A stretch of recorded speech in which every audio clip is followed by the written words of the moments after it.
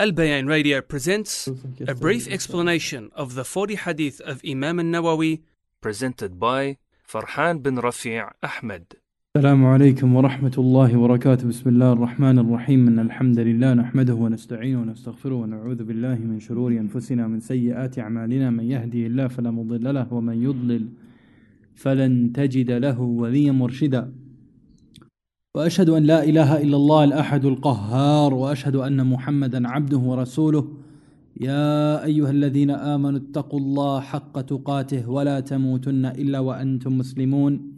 Indeed, all praise and thanks belongs to Allah Tabaraka wa Ta'ala. We seek His help, His assistance and guidance in all things.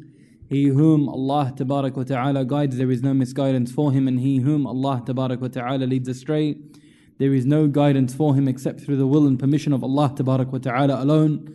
And I bear witness and testify that there is no deity worthy of worship except Allah, and that Muhammad ibn Abdullah ibn Abdul Muttalib al-Hashimi al-Qurashi was the final messenger and prophet sent to all of mankind. O you who believe, fear Allah. Fear Allah as He deserves to be feared, and do not die except in a state of Islam. Do not die except that you are Muslims. Rabbi shrah li sadri wa yassir li amri wahlul 'uqdatan min lisani yafqahu qawli. Alhamdulillah. This is, I believe, lesson 53. Anyone can correct me? 53. And today, inshaAllah, we are taking hadith 33. And we begin with the Arabic. عن ابن عباس رضي الله عنهما أن النبي صلى الله عليه وسلم قال: لو يعطى الناس بدعواهم لادعى رجال أموال قوم ودماءهم، ولكن البينة على المدعي واليمين على من أنكر. حديث حسن رواه البيهقي وغيره هكذا وبعضه في الصحيحين. Imam Nawawi rahimahullah states the 33rd hadith is related by Ibn Abbas, may Allah subhanahu wa ta'ala be pleased with him and his father, who said that the Messenger of Allah sallallahu alayhi wa sallam said, were people to be given according to their claims, people would claim the wealth and blood of others, but the burden of proof is upon the claimant, and the taking of an oath is upon the one who denies the allegation. A hadith that is sound, narrated by Al-Bayhaqi in his Sunan and others in this manner. And parts of it is in the two Sahihs, Sahih al-Bukhari and Sahih Muslim. Now, Imam Nawawi rahimahullah states, وَبَعْضُهُ فِي الصَّحِيحَيْنِ, that parts of it are found in Bukhari and Muslim. In the Sahihain, when we find it, it says, لو يعطى الناس بدعواهم لادعى ناس دماء رجال وأموالهم ولكن اليمين على المدعى عليه. The difference between the two is in Sahih al-Bukhari and Sahih Muslim is that if everyone was given by their claim, then people would then claim the lives, the blood of others and their wealth. And this hadith that's found in Sahih al-Bukhari and Muslim, which is the most authentic hadith that we find, it says, and the oath is upon the one who denies. The oath is upon the one who is the defendant. So the difference between the two is the qawl wal-bayyinatu ala al-mudda'i, that the proof is upon the one who is making the allegation and the claim. However, this hadith, in all of its wordings, insha'Allah, the one that is found in Al-Bayhaqi and other places, is sound, but the hadith, the asl of it, is found in Bukhari and Muslim, which means that it's authentic. But why did Imam Nawawi rahimahullah bring us this one and not the one that is found in Bukhari and Muslim? Because this is more explicit. This is more clear of what is upon both sides. Upon who is what. And that is why, even though, and he says that parts of it is found in the Sahihs of Muslim and Bukhari, which means it's more authentic, he's chosen this one for a specific reason. And that is because in this one, everything is explicit. Nothing is left wondering. So inshaAllah, this hadith is sound. But the asl of the hadith is authentic, found in Bukhari and Muslim. Now, this hadith, subhanallah, is a prime example of the complete nature of this religion. That this religion itself, that the sharia of Allah subhanahu wa ta'ala is complete. And it covers every aspect. Every part of life has been covered. It's not just your 5 prayers, it's not just the siyam, your fasting. Everything, even the manner that we resolve our disputes has been resolved for us, and the manner that it's going to be taken in, the way forward is there in the Quran and the Sunnah of the Prophet ﷺ.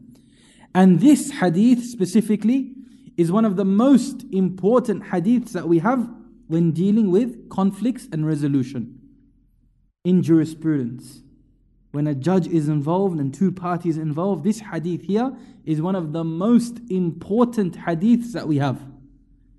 And this hadith, subhanallah, is there placed for the ummah as a way that the community is protected.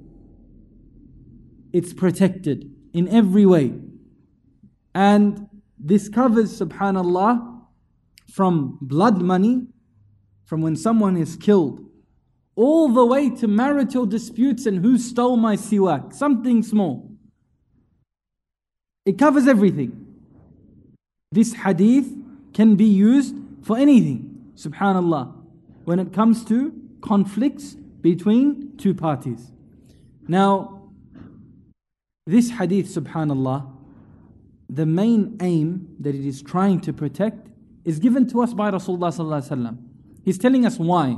He says, لو يعطى الناس بدعواهم لادعى ناس دماء رجال وأموالهم. It says if everyone was just going to be accepted on face value, whatever they say, that person was killed by that guy, or that phone there, it's nice, it's got 3 cameras, that's mine. That's mine. What would happen? Everyone would just start making claims. Complete fawda. What would happen would be complete chaos. If everyone was just, khalas, that jacket you're wearing, take it, it's mine. Right now. This is what the Prophet ﷺ is saying. That if everyone was going to be just given, he didn't say if everyone was going to be believed, or if everyone was going to be just. No, he said if everyone was going to be given upon their claims, then people, not everyone, but there would be people, fattanin, there's always going to be people that would claim the blood of others and the wealth of others. It's going to happen. What's the hal? The Prophet ﷺ doesn't give anything, any issue, any problem, except that he gives a solution. This is the problem. So we're going to have people who are going to claim the lives of others, the wealth of others, anything, they're just going to make claims. What's the hal? What's the solution that the Prophet ﷺ brings us? He says that the burden of proof is upon the mudda'i. The burden of proof is with the person who brings the claim. The burden of proof is with the accuser. The burden of proof is with the plaintiff. The burden of proof is the one who's saying that my thing, my right, is in the hands of someone else right now. That if I say that jacket that brother is wearing looks awesome, is mine, I have to prove it. I have to bring evidence. That's what the hadith is saying. وَالْبَيِّنَةُ عَلَى الْمُدَّعِي. That the person who makes the claim, upon him is the proof. Upon him is the burden of evidence. وَالْمُدَّعَ عَلَيْهِ. And the person who's defending, the defendant, he has to take an oath by Allah subhanahu wa ta'ala. He has to take. He's not responsible for bringing evidence now. He's responsible for bringing an oath by Allah subhanahu wa ta'ala. Now what is bayyinah? Proof. What is it? وَالْبَيِّنَةُ عَلَى الْمُدَّعِي. The bayyinah, the proof has to be established by the person who's accusing. What is it? Now there are 2 opinions. The first is a very old opinion, and it has some weight, is that it is only the proof is witnesses. Witnesses. That's the only proof that there is. Nothing else matters. You can have a paper, nothing. No. If you don't have evidences, witnesses who saw it, heard it, who witnessed the actual transaction, other than that, ma'as salama, go. Nothing else counts. The second opinion, and this is the stronger opinion, wallahu alam, and this is the opinion that was taken by Ibn al-Qayyim rahimahullah and many, many others before him, was that the bayyinah is a word that covers everything that makes the truth apparent. Anything, and he mentioned this in I'lam al-Muwaqqi'in, he says anything that makes the truth evident is proof. Anything that makes the truth apparent and evident is bayyinah, is proof. And this covers so many types of evidences and proofs. So many things. And I want to go through some examples, insha'Allah, which I made up. But I had some fun with it. Because last week we had some fun with some of the evidences and some of the examples that we have. So let's take practical examples. Khalas. The essence of the hadith, we've taken it. If everyone was going to say what they wanted to say, there'd be complete fawda in the world. Complete chaos. Everyone would be saying, that's mine, this is mine, that's his, this is theirs. That person's blood is mine, he owes me money. It'd be complete chaos. Havoc in the world. Right? And the solution is, proof has to be established. And if proof can't be established from one side, then an oath needs to be taken by the defendant. Now, it looks very simple. Insha'Allah, we'll go through a few examples. The first example is Muhammad versus Ahmad. Muhammad versus Ahmad in the matter of 3 Belmore Road, Belmore.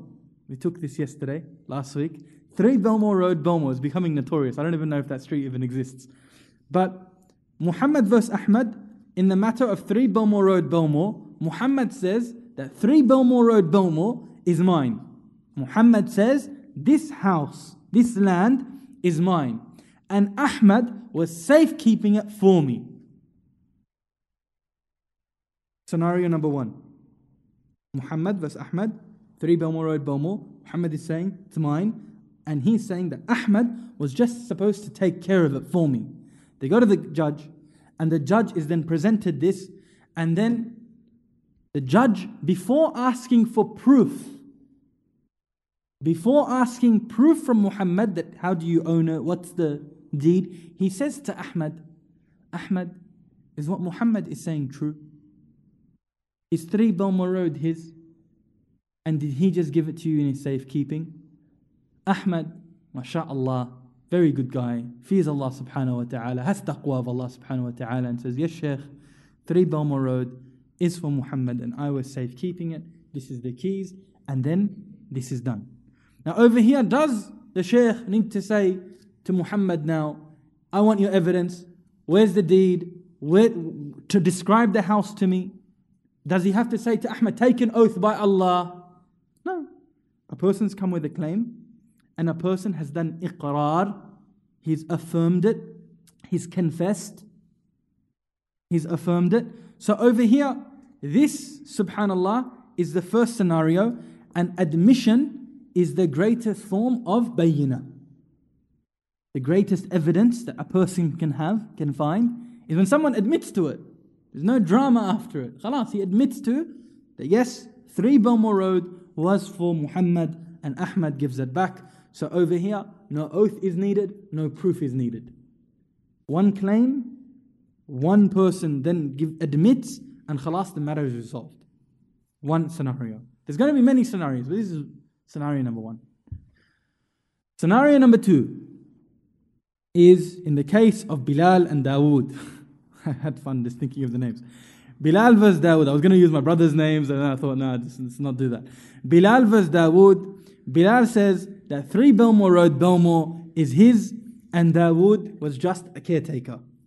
Same issue, the names were changed. Bilal versus Dawood, same issue, right? So the Shaykh asks Dawood, Bilal is saying that this house that you're staying, 3 Belmore Road, he's saying that you are only supposed to be its caretaker. And he actually owns the land. So he's asking Dawood, before any proof, before any oath, he's giving him a chance. And then Dawood says, no, not true. Nope. Not giving it up. So now, what do we need? We apply this hadith. Al-bayyinatu ala man? Al-mudda'i. The person who's making the claim. So the Shaykh says to Bilal, you have made a claim. You saying that 3 Belmore Road, Belmore is yours. Prove it to us. He comes now with 2 witnesses of the deed and the transaction. And he purchased the house. That's one. And it's a day before Dawood's taken it up, مثلا. Or he comes and then he comes also with the deed, it's got his name on it, and he comes up with on the day, the court says that it hasn't been sold, there's no pending transaction, nothing's there, and he's never sold it before, it's been in his family for generations. He describes the house to the judge, even a secret door that was behind the cabinet. Everything about the house, he knows it, gives its wasf, give everything. And then over here, because he has the deed and he's got witnesses for it, the Shaykh says, the house is yours. He doesn't ask Dawood for an oath because he's come with the witnesses. He's come with witnesses. Okay? So over here, the bayinah was established. So there's no need for the oath over here. With the bayinah, with the proof that he has presented, the house is his. The house is his. So this is the second scenario. Dawood over here was squatting in the house and he was removed after that. And then Bilal comes back into the house and he has a celebration. Now, the judge orders then, this is established. The third type is the scenario of Isa versus Murtaza. It had to be Murtaza because it couldn't be Murtada because then, it wouldn't be right. Murtaza. Right? Well, he liked that one. Isa says that Murtaza is staying in his house and that Isa is saying that Murtaza is staying in the house and Murtaza stole it. Isa is saying same thing. Isa is saying that Murtaza stole my house. He stole it. He's taken my house. Shaykh asks Murtaza. He asks him. He says, is it true? Did you steal the house? He says, no. And then the Shaykh asks Isa for evidence. He says, I don't have any evidence. I just know that he stole my house. No evidence, no witnesses, no deed, nothing.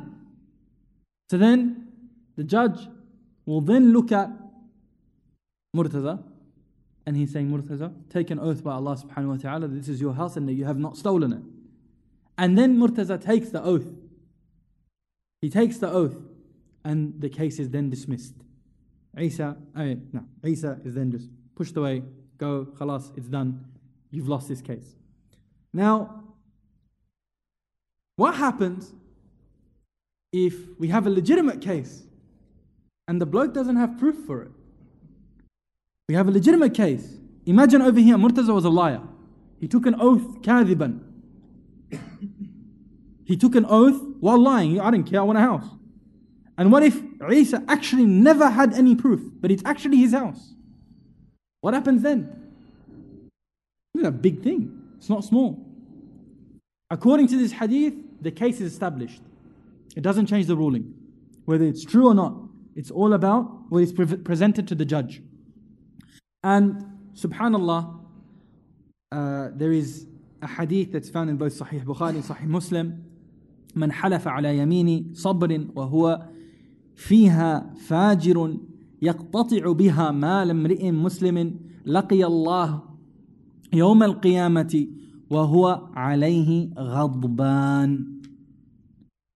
The Prophet ﷺ says, whoever swears an oath and he is treacherous in it and he is doing it to usurp the wealth or the rights of his brother unjustly, then he meets Allah subhanahu wa ta'ala after being resurrected and Allah subhanahu wa ta'ala is angry with him.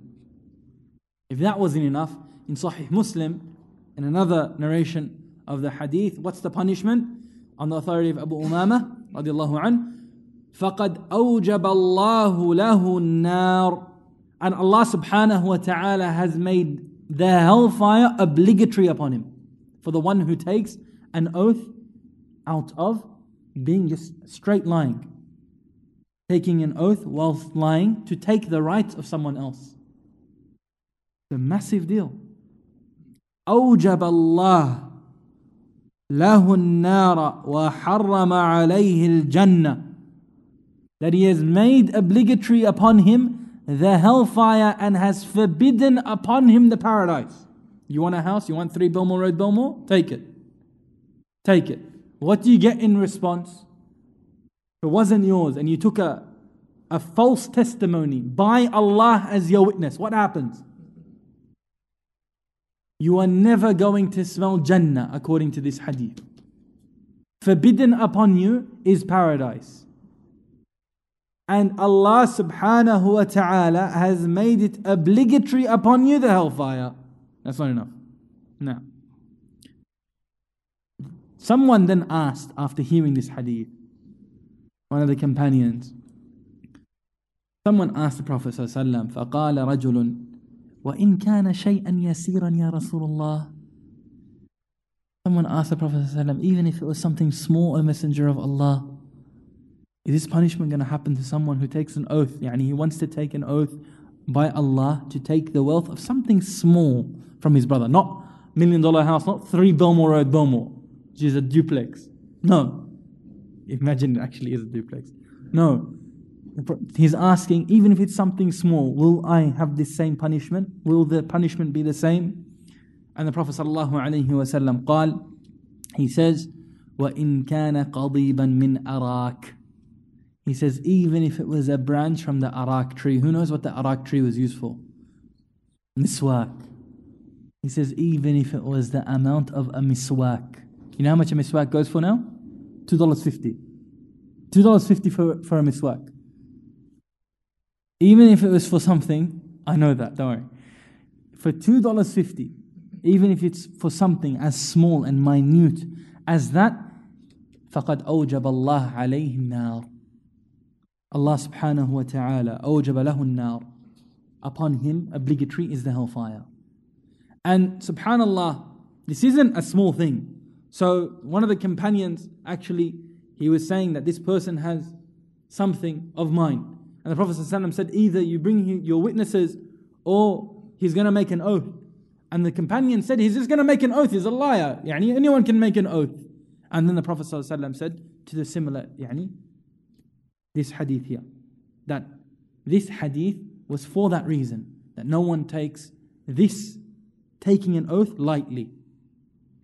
Then we see that this is supposed to be what occurs when judgment is going to take place. The Prophet ﷺ in his sunnah used to remind people that were around him of the potential dangers that they were going to fall in when they were conflicting with one another. In Sahih Bukhari and Sahih Muslim, the Prophet ﷺ said to people who were disputing with one another, he said, إِنَّكُمْ تَخْتَصِمُونَ إِلَيْهِ. You indeed are coming quarreling with one another to me, yani for me to establish a judgment to see who's right and who's wrong. You're coming to me, arguing to me so that I can judge. وَلَعَلَّ بَعْضُكُمْ أَلْحَنُ بِحُجَّتِهِ مِنْ بَعْضٍ. And perhaps one person is better at portraying his evidences than the other. He's more eloquent in bringing his evidence than the other. فَمَنْ قَضَيْتُ لَهُ بِحَقِّ أَخِيهِ شَيْئًا بِقَوْلِهِ. And if I judged for a person for the right of his brother to that person by something that he has said, and if I judge of, for instance, this is yours, or you say it's mine, if I judge this to be for you, it's actually mine. Right? If I give someone else's right to someone else unjustly because of that which he has said, فَإِنَّمَا أَقْطَعُ لَهُ قِطْعَةً مِّنَ النَّارِ فَلَا يَأْخُذْهَا.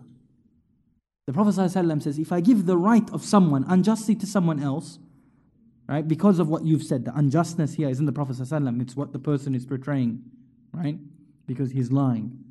He says, if someone takes the right of someone else by what he says, the Prophet ﷺ says, then I am giving him a piece of the fire. I am giving him a piece of the fire to him, so don't take it. Nothing in this dunya is worth it. Nothing in this dunya is worth it. And subhanAllah, in this we see a few things. Judges can make mistakes, because what's in front of him, that's all he has to rule by. Judges can make mistakes. And if he makes a mistake, it doesn't mean he's not a judge anymore. He still gets a reward for him judging in a manner. If he does the correct steps, he goes and still receives a reward. If he's mistaken even.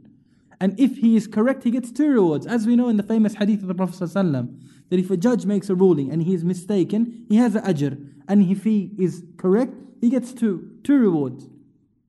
That's the first issue. Judges can make mistakes. And it's upon the people present that they have to do the right thing.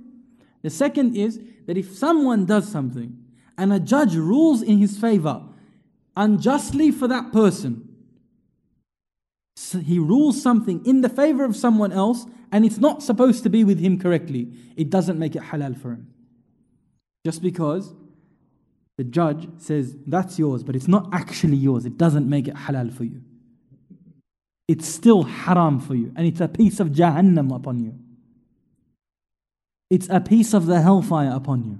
It's not halal. Just because you got ruled in your favor, you got lucky, does that mean that it's yours? No, it doesn't. And that's something that is very, very important. In Sahih Bukhari and Sahih Muslim, Ibn Abbas radiallahu anhuma used to recite a verse and remind whoever was arguing in front of him. Especially there was one instance where 2 people were arguing and 2 women were arguing in a civil matter, something that wasn't not blood money or anything like that, but he was reminding them about this issue, about taking oaths and lying for the sake of the dunya. And he would recite a verse, and it's Ali Imran, verse 77. He used to recite, إِنَّ الَّذِينَ يَشْتَرُونَ بِعَهْدِ اللَّهِ وَأَيْمَانِهِمْ ثَمَنًا قَلِيلًا أُولَئِكَ لَا خَلَاقَ الْآخِرَةِ وَلَا يُكَلِّمُهُمُ اللَّهُ وَلَا يَنظُرُ إِلَيْهِمْ يَوْمَ الْقِيَامَةِ وَلَا يُزَكِّيهِمْ لَهُمْ عَذَابٌ أَلِيمٌ. Allah subhanahu wa ta'ala says, indeed those who trade Allah subhanahu wa ta'ala's covenant, those who break Allah subhanahu wa ta'ala's rule and their oaths, those who break their oaths for a fleeting gain, for something small, for something that's going to disappear, making an oath that is a lie, buying the dunya for the expense of the akhirah, selling your akhirah for this dunya by taking a false oath. What is it? What's the punishment? Allah subhanahu wa ta'ala says, he will not have a share in the hereafter. He doesn't have a share in the hereafter. He's going to come there and there's nothing for him except what? Allah will neither speak to him, nor look at him, nor purify them on the Day of Judgment. And they will suffer a painful punishment. That's how dangerous it is. So yes, there is a possibility that someone is going to take your rights. But you have to know that Allah subhanahu wa ta'ala is going to take care of them. Allah subhanahu wa ta'ala is going to take care of them. And know for a fact that if someone does that in this world, and their right in this world is to take the rights of others, then upon him is the hellfire on Yawm al-Qiyamah. And know that the person who is in Yawm al-Qiyamah, in the hellfire, will have a miserable life in this dunya. Guaranteed. The person who is going to be in Jahannam, it is impossible for him to have raha, true raha, in this dunya. It's impossible. How can it be possible that the person who's going to Jahannam is actually going to be living a life of bliss? Mustahil, it's impossible. He's going to have adhab here, he's going to have adhab in the grave, and he's going to have adhab in the hereafter. We ask Allah subhanahu wa ta'ala for his protection, Ya Rab. Shaykh Abdul Muhsin Abbad, Hafidahullah tabaraka wa ta'ala, one of the great muhaddithin of Medina. He says this hadith, it covers everything. Covers everything. And he says, this hadith, not just the things between people, it also covers between you and your Lord. So the one who claims to love Allah subhanahu wa ta'ala, upon him is proof. He needs to prove his love to Allah subhanahu wa ta'ala. And subhanallah, some people said that there was a verse in the Quran that was revealed upon a people who said that they loved Allah subhanahu wa ta'ala. And so Allah challenged them. Allah gave them a test to see. If you're saying you love Allah subhanahu wa ta'ala, then upon you is evidence. Now you have to test that love. And then Allah subhanahu wa ta'ala revealed, قُلْ إِن كُنتُمْ تُحِبُّونَ اللَّهَ فَاتَّبِعُونِي يُحْبِبْكُمُ اللَّهُ وَيَغْفِرْ لَكُمْ ذُنُوبَكُمْ. Say, indeed, if you truly love Allah subhanahu wa ta'ala, then follow me, follow the messenger of Allah, follow Muhammad sallallahu alayhi wa sallam. And if you follow the Prophet sallallahu alayhi wa sallam, Allah will love you. يحببكم الله. If you want to love Allah, truly love Allah, you have to follow the messenger. And then Allah will love you and He will forgive you your sins. And Ibn Kathir rahimahullah says that this verse is a verse that is a test upon those who claim to love Allah subhanahu wa ta'ala. And it is a verse that if a person says they love Allah subhanahu wa ta'ala but they are not following the method of the Prophet sallallahu alayhi wa sallam and his sunnah, then indeed they are liars.